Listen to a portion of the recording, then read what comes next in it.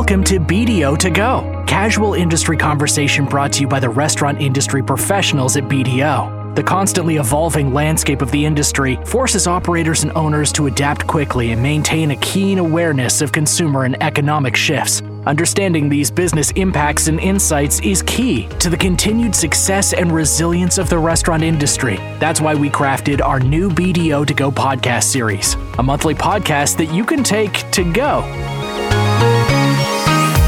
Now here's your host, Jeff Tuba.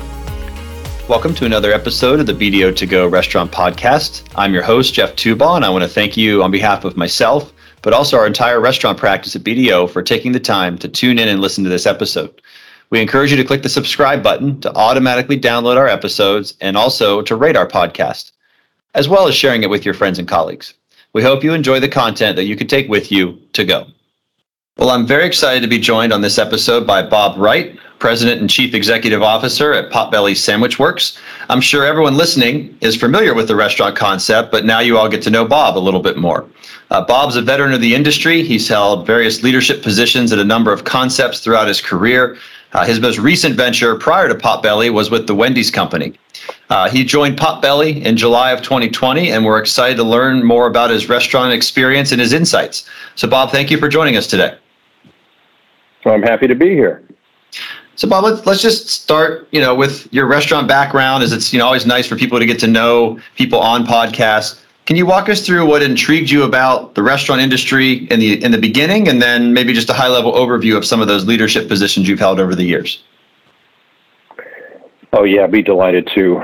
Jeff, it's funny, as I look back on my life, I was fascinated with restaurants when chain restaurants started growing really in my middle school and high school days. But it wasn't until I started delivering pizzas the summer after my freshman year in college at Domino's Pizza that I realized just how much I liked working in restaurants. And I was attracted to the idea of being a franchisee, and in Domino's, you had to be a manager first for a year, in fact, before you could be a franchisee in that system. So I entered the management program and did a number of things at Domino's Pizzas with the brand for over 12 years, including a short stint as a franchisee in my early 20s. But I love the company side, and I've been doing that really ever since for a little over 3 decades now. As I mentioned, with Domino's in a number of different roles, and had the chance to advance in multi-unit operations and training, and my first 2 relocations occurred with that company. I joined Wendy's in the late 90s in franchise ops, and again, was fortunate with some new opportunities for leadership there in company operations. And at one point, Wendy's owned some subsidiary companies, subsidiary brands. And it was really the first chance I had to lead an entire brand. I was the president of a company based in Texas called Cafe Express. Still just a wonderful experience and really enjoyed it. I was with Wendy's for 10 years, did some corporate work there too, some corporate leadership work, before I went on for about 6 years, left Wendy's for about 6 years and did 2 other brands, Checkers and Rally's, and franchise and company ops. And at Charlie's, Philly Steaks, or earlier in its day, it was called Charlie's Grilled Subs. And I had the COO and interim CEO position at Charlie's as well. I was recruited back to Wendy's and delighted to be recruited back. I love the brand and think a lot of Dave Thomas's heritage there and the focus on quality. I was the COO for Wendy's for about another almost 6 years, 5.5 years, with a lot of different, even within that title, I had a lot of different opportunities to lead in new and unique ways, including running international. I led part of the digital business, the restaurant technology function to be specific, and built the customer experience department there too. So most recently, though, I joined Potbelly, and that was after leaving Wendy's just a couple of years ago. So obviously, with all those different experiences, was there something specific about Potbelly that you just made you really want to join as their president and CEO?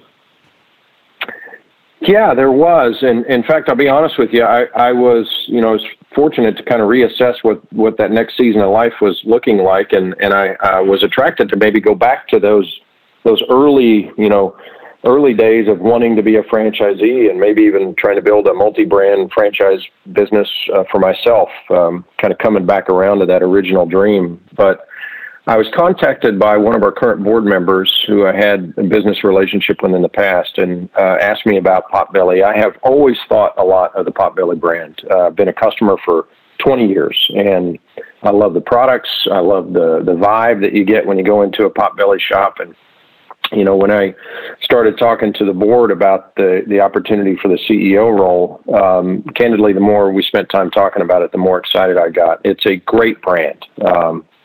Very high volumes, the highest volume sandwich shop chain in the country. So, you know, the fundamentals in terms of the unit level economics, which are critical, are really solid. But the brand has a level of differentiation that keeps it very special. And I wouldn't want to be a part of a company where I didn't think the brand had that kind of differentiation. And you add to that it's just a tremendous turnaround opportunity. I mean, I joined right in the middle of COVID, and that was its own set of burdens. But the brand itself had really kind of struggled. It'd been losing traffic for a number of years. The profitability had been decreasing for a number of years. Unit level development had really stagnated, and that was on the backs of a few years worth of just poor development. And yet I thought, you know, this amazing strong brand with all these component parts that should yield a lot of growth just weren't there and weren't in place. And so I was attracted to the turnaround. Everybody loves a challenge, and everybody loves a turnaround when it's successful. So I wanted a chance to be a part of that. But more than anything else, the years in the restaurant space, that if they've taught me anything, growth is just a lot of fun. It's great for the business. It's certainly great for the investors. It's a tremendous thing for our employee base when you've got a growing company. And I think Potbelly has a mountain of growth ahead of it. And so to be able to be a part of a turnaround that had growth on the other side of the turnaround ultimately was what drew me in.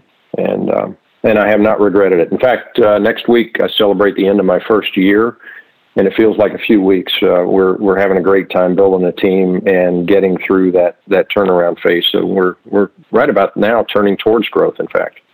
That's great. I know Potbelly is one of those brands where, you know, when you talk about a brand or you're out just having casual conversation, it comes up, something triggers in your mind that you just start going, when are we going? When are we going to go eat?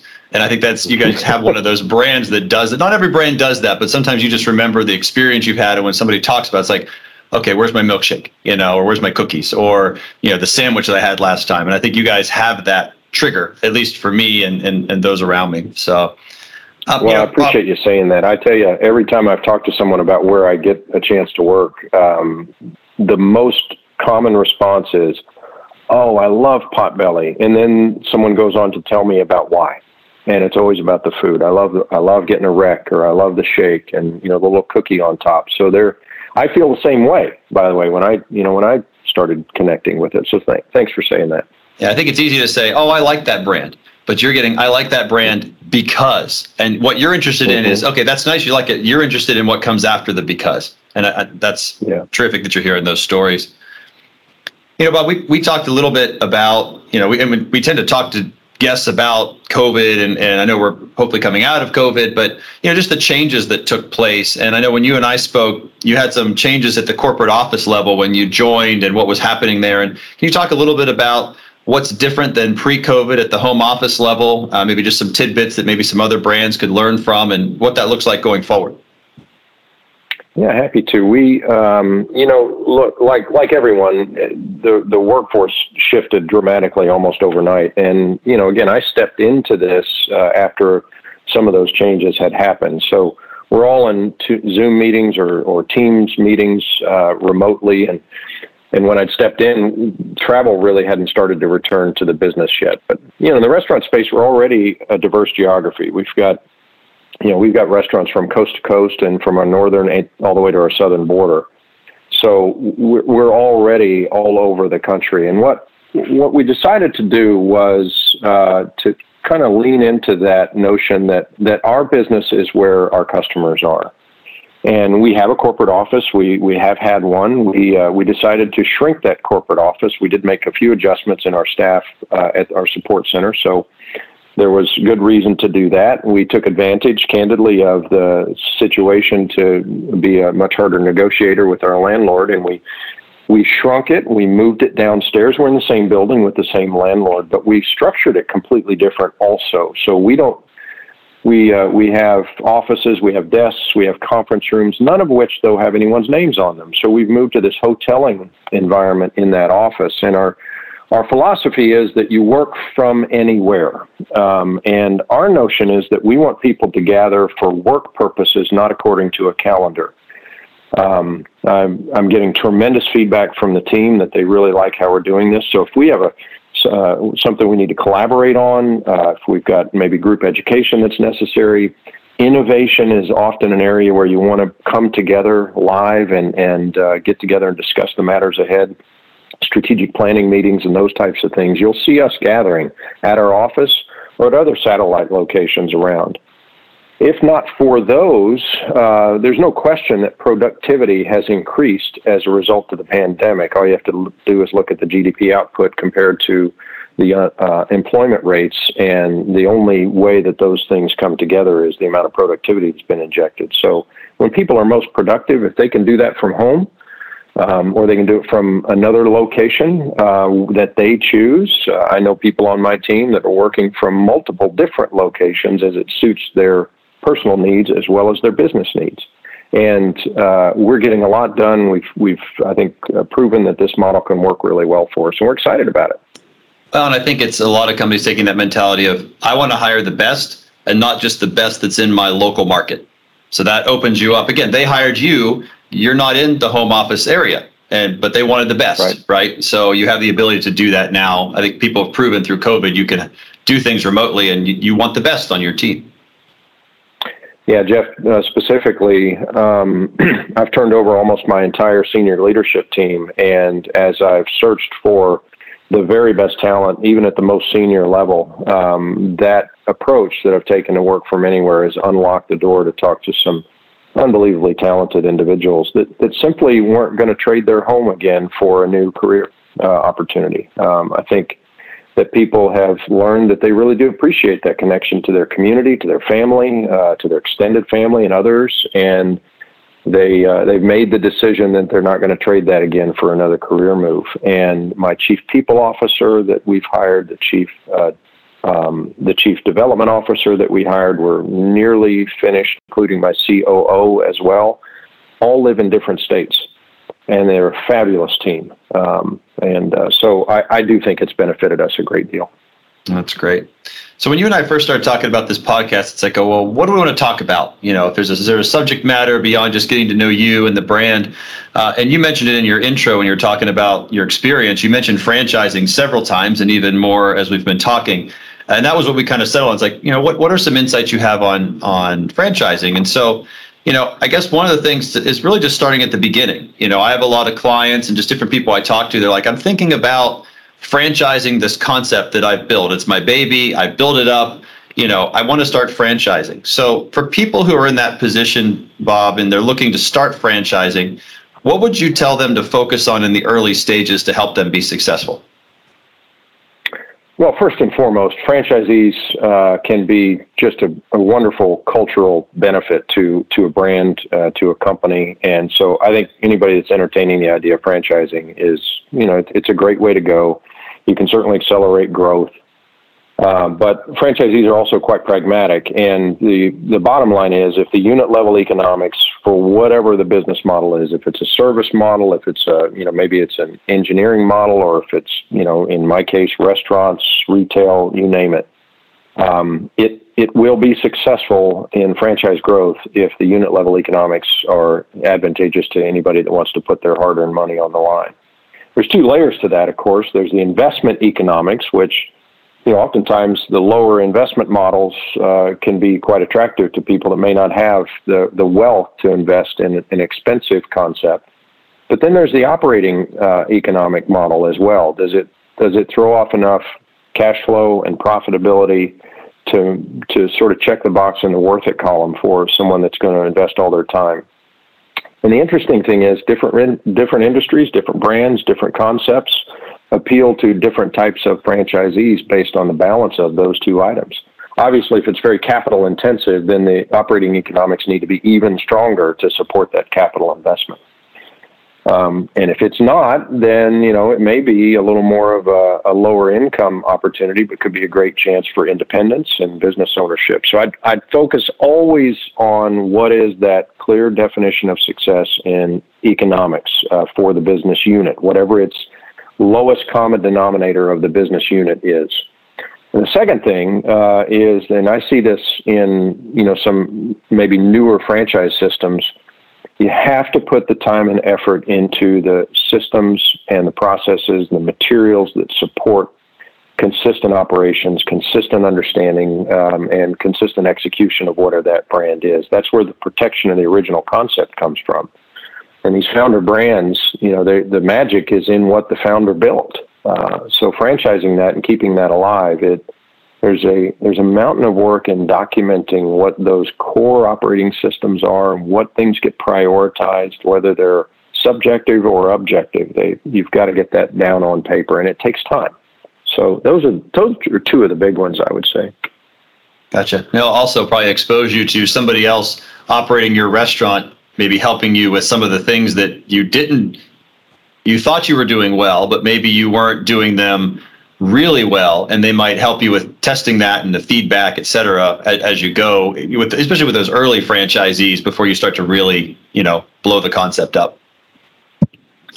No question. Now you're talking about which franchisees you bring into your system, because they really can be wonderful partners for a franchisor to make the system stronger. You look at many of the restaurant concepts, some of the best food items on the menu in many franchise concepts came from franchisees, not from the innovation kitchen at the support center of the franchisor. That makes sense. So when you look at expansion and market penetration as a franchisor, you're looking at where these franchisees are, or maybe you want to do corporate stores, what in your mind is that best strategy for doing that market penetration effectively? I know a lot of people are like, well, how many units can I open? Well, maybe that's not the first thing that should come to mind. I guess just curious, when you look at that market penetration topic, what comes to mind for you? Well, it's timely because I'm literally in the midst of that work now here at Potbelly. This is a brand that's got 450 locations, as I said already, spread coast to coast. So we're not a regional brand that is trying to figure out if it can go national. So I think you really need to understand where you're starting from. And I'd put that on two planes. One is, who is your customer? And how do you create that appeal and that connection to that customer? And if you are a regional and you're starting to grow, then you want to think about growing into areas where there's some familiarity, some maybe similarity of those customers and the marketplace, so that you can grow with a higher degree of confidence where you go into. We're in a different spot. We've already proven that the brand can travel to a lot of very different demographic and geographic locations. What we haven't done is we haven't planned the growth very well. So, that's another part of, I think, market penetration, is understanding, again, with us, same thing, understanding who's our consumer, what does a customer profile look like, what's the profile of a successful unit. I think, anybody that wants to franchise and penetrate a market needs to have done enough on their own to prove that they really have a multi-unit concept and not just a great single restaurant. But with that multi-unit concept, you can run the backward analysis on what's making those units successful. And there's so much data available today that wasn't there in the late 80s when I started. It was a lot more gut and market understanding based on people that lived there and knew the trade areas, had the right relationships with real estate developers and that sort of thing. Today, you can use that data and overlay it across a market and compare your success profile to where that intersects with that same combination of success metrics in another market and determine where you're going to want to go. Us, for example, there are cities, big cities in this country where we don't have penetration yet. And we are doing that work so that we will have, even before we start talking to franchisees to sell those markets, we will have targeted trade areas for locations and trade areas where we believe and really have great confidence that a Potbelly will be successful. And so when we sell a 10 or 15 or 20 unit deal to a franchisee, they will also get from us in that geography where they should go looking for real estate. And I think when you do that, you also control the ability to get the most out of the market. Because, I remember my early days at Domino's, we would have a great location and realize 5 years later that if we'd only built that location 1.5 miles to the west, we could put another great location 2.5 miles to the east, and we'd have two great locations, but we split the trade area by building the first one in the wrong place. And so there's a lot of intentionality to market penetration that allows, I think, brands that, well, I'll give you a good example today. I think Wingstop's doing a great job with their market penetration because they're being thoughtful and planful, just the way I described. Yeah, sounds like a great marketing pitch for anyone listening who's looking at getting into being a franchisee or expanding and considering Potbelly. You heard the pitch from the president and CEO right there for you. So, but Bob, let's talk about the relationship. I know a lot of times that's where things can be really strong, but it's also where you could end up with just a lot of discontent, on both sides. And I know you mentioned earlier that you turned over your management team, and typically franchisees are going to outlast the management team of the franchisor because of, leadership changes like when they brought you in. So I guess what are some steps you took at Potbelly when you came in? You wanted to have a good relationship. So what are some things you did with franchisees to help that relationship in a positive way? Well, I think, just like any relationship, it has to be a relationship. And I got on the phone. First thing I did is a series of group calls that I set up when I first came on board. And there was a group call with all the franchisees. I've had similar group calls with all of the franchisees every single time we've made a change, whether someone left the senior leadership team or someone came on board. I wanted them to be a part of that news. I wanted them to be treated like family so that they understood they were getting the information even before it hit. We would schedule that call at the same moment we would publish the release. We can't share inside information with franchisees, but we can share it right at the same time. So they're getting it, and they're getting it directly from us. In addition to that, there's the one-on-one conversations that I had with franchisees to talk to them about their specific business. How is their business? How are they doing in the middle of COVID? Because remember, that's when I joined. How are they doing with cash? Are they taking advantage of some of the benefits that are being placed before them? Understanding how they're feeling about staffing. What do they think about past leadership? What should we be working on? So, it's really an interview of them and their point of view, their perspective. They typically want to interview me too, and I think that's great. And, so the dialogue begins and the relationship begins. Ongoing, there's a regular cadence of town hall meetings with them. We give them advanced discussion opportunities for new initiatives and projects that are being rolled out. And then lastly and we're so excited, as we really turn the corner on these travel restrictions to get back on the road and spend time with them in their markets. My COO, candidly, has been far better at that than I have been.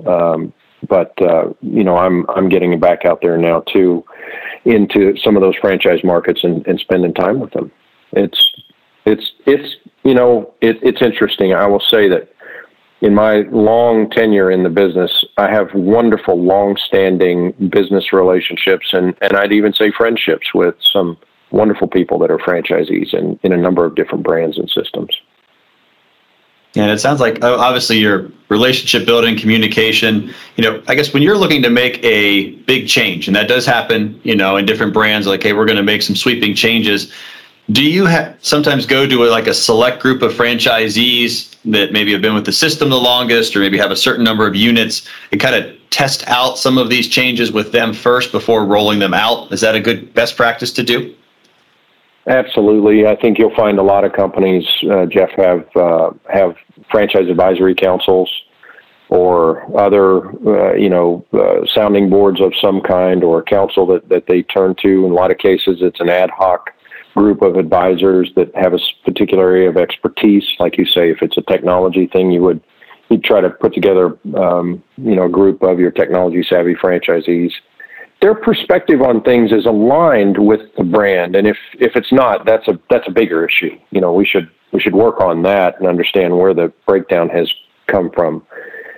But aligned, while aligned, still different. They have unique needs, unique challenges. They don't operate on all of the same systems. The above restaurant systems are often very different, and so you absolutely want to get their point of view. The operations issues, franchisees are very honest. They especially those that have curated that relationship. So if you're making changes to the menu, or you're rolling out an additional line of products, maybe it's even a new day part or something like that, franchise involvement is critical, because, like it or not, without their support, you're not going to be successful. So you should desire and work hard to gain their alignment and their support as early as possible.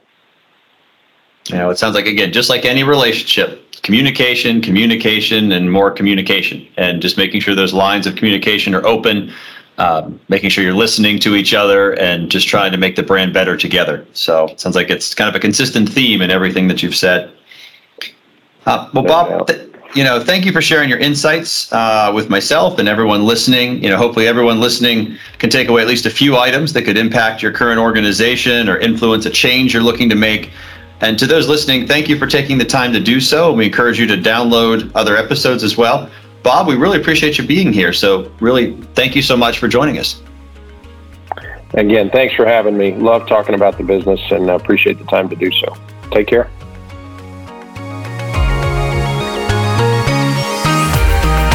Thank you for listening to BDO To Go. Past episodes and related insights are available at bdo.com/BDO To Go. Or you can go to iTunes or Spotify to rate, review, share, or subscribe to this podcast. The views expressed by our guests do not necessarily reflect the views of BDO. For more information on BDO's restaurant industry practice and the resources we provide, visit www.bdo.com/restaurants.